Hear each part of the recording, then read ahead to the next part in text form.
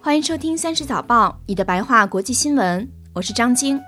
你们之前可能听过我的另一档节目《声东击西》，30早报是由声东击西和30实验室为你联合推出的，2018年1月正式开播。如果你喜欢这档节目的话，欢迎你在社交媒体上把它推荐给你的朋友们，也希望大家能够在苹果的 Podcast 或者其他播客泛用型客户端上为我们打分写评论，让更多人有机会听到这档节目。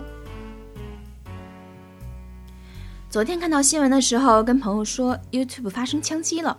朋友的第一反应是直播枪击了，看来并没有想到 YouTube 的办公室还能发生枪击呢。枪击发生在下午的12点45分 YouTube 的旧金山公司总部外的院子当中。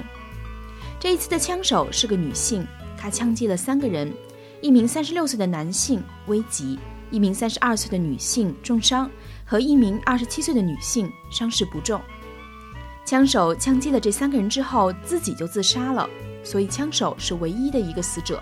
旧金的医院还接受了第4个伤者，但并不是枪伤。枪手名叫 Nazim Najafa Adam， 他是个 YouTube 上的活跃 UP 主。Adam 在 YouTube 上有4个频道，有波斯语、土耳其语和英语，内容从素食主义到健身到动物虐待到英语教学，杂七杂八。每一个频道也都有几千个订阅者，有的视频能有几十万的播放量。但是他爸爸说 Adam 对 YouTube 不满已经很久了，他觉得在 YouTube 上面能不能红靠的不是自己，而是 YouTube 挑选过的，而且还抱怨过说 YouTube 总是审核他的频道，觉得极不公平。当地的警方说并没有证据证明枪手认识受害者或者是特别的针对受害者，而且他的枪击动机还在进一步的调查当中。Adam 的爸爸说他周6就联系不上了，案发前还曾经警告过警方，说他有可能会去 YouTube 的总部。而就在昨天，美国奥克拉荷马州的数百位老师决定接下来1周都不上课了，要连着走上7天，徒步200公里表示抗议。抗议事实上也不是昨天才开始的，在周1那会儿，奥克拉荷马州就有上百个校区的老师们罢工了，原因是工资太低。虽然抗议那会儿州里已经提出说要加薪，平均每个老师多拿$6000，但是老师们觉得这根本不够，他们要求$10,000的涨薪，并希望州政府增加用于购买课本、课程设置、师资配备等的资金。有老师表示，奥克拉荷马的教育体系已经临近崩溃，因为买书本的预算很少，有的老师根本不敢给学生布置家庭作业，万一学生把书本弄丢了可怎么办？一本要$200呢。有老师在 Twitter 上发了一张学校用的课本的照片，破的可不像话。一名4年级老师说，大人们对教育的漠视导致学生们现在也觉得教育根本不重要。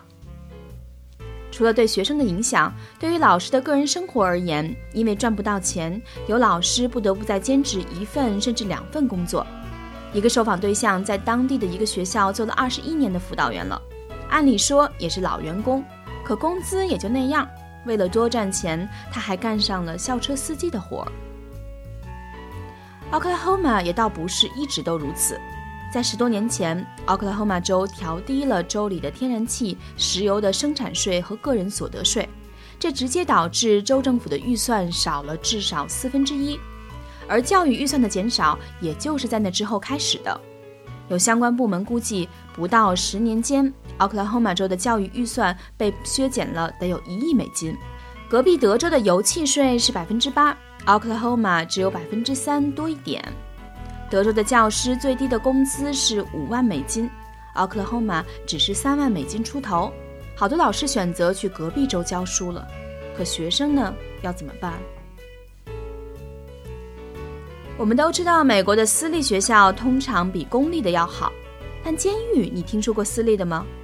纽约时报报道了一件联邦级别的人权官司，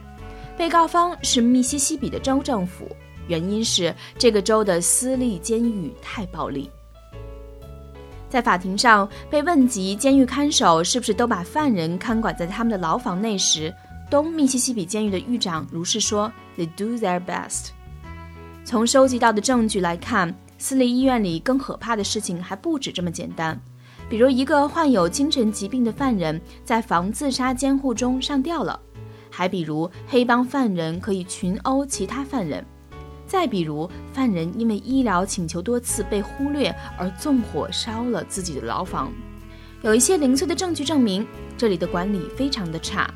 法庭上一个犯人作为此案的证人，哭着说他在牢里被强奸之后去给一个女看守说了，结果被他嘲笑了一番，嘲笑过后也没有把他被强奸的事情反映给上级。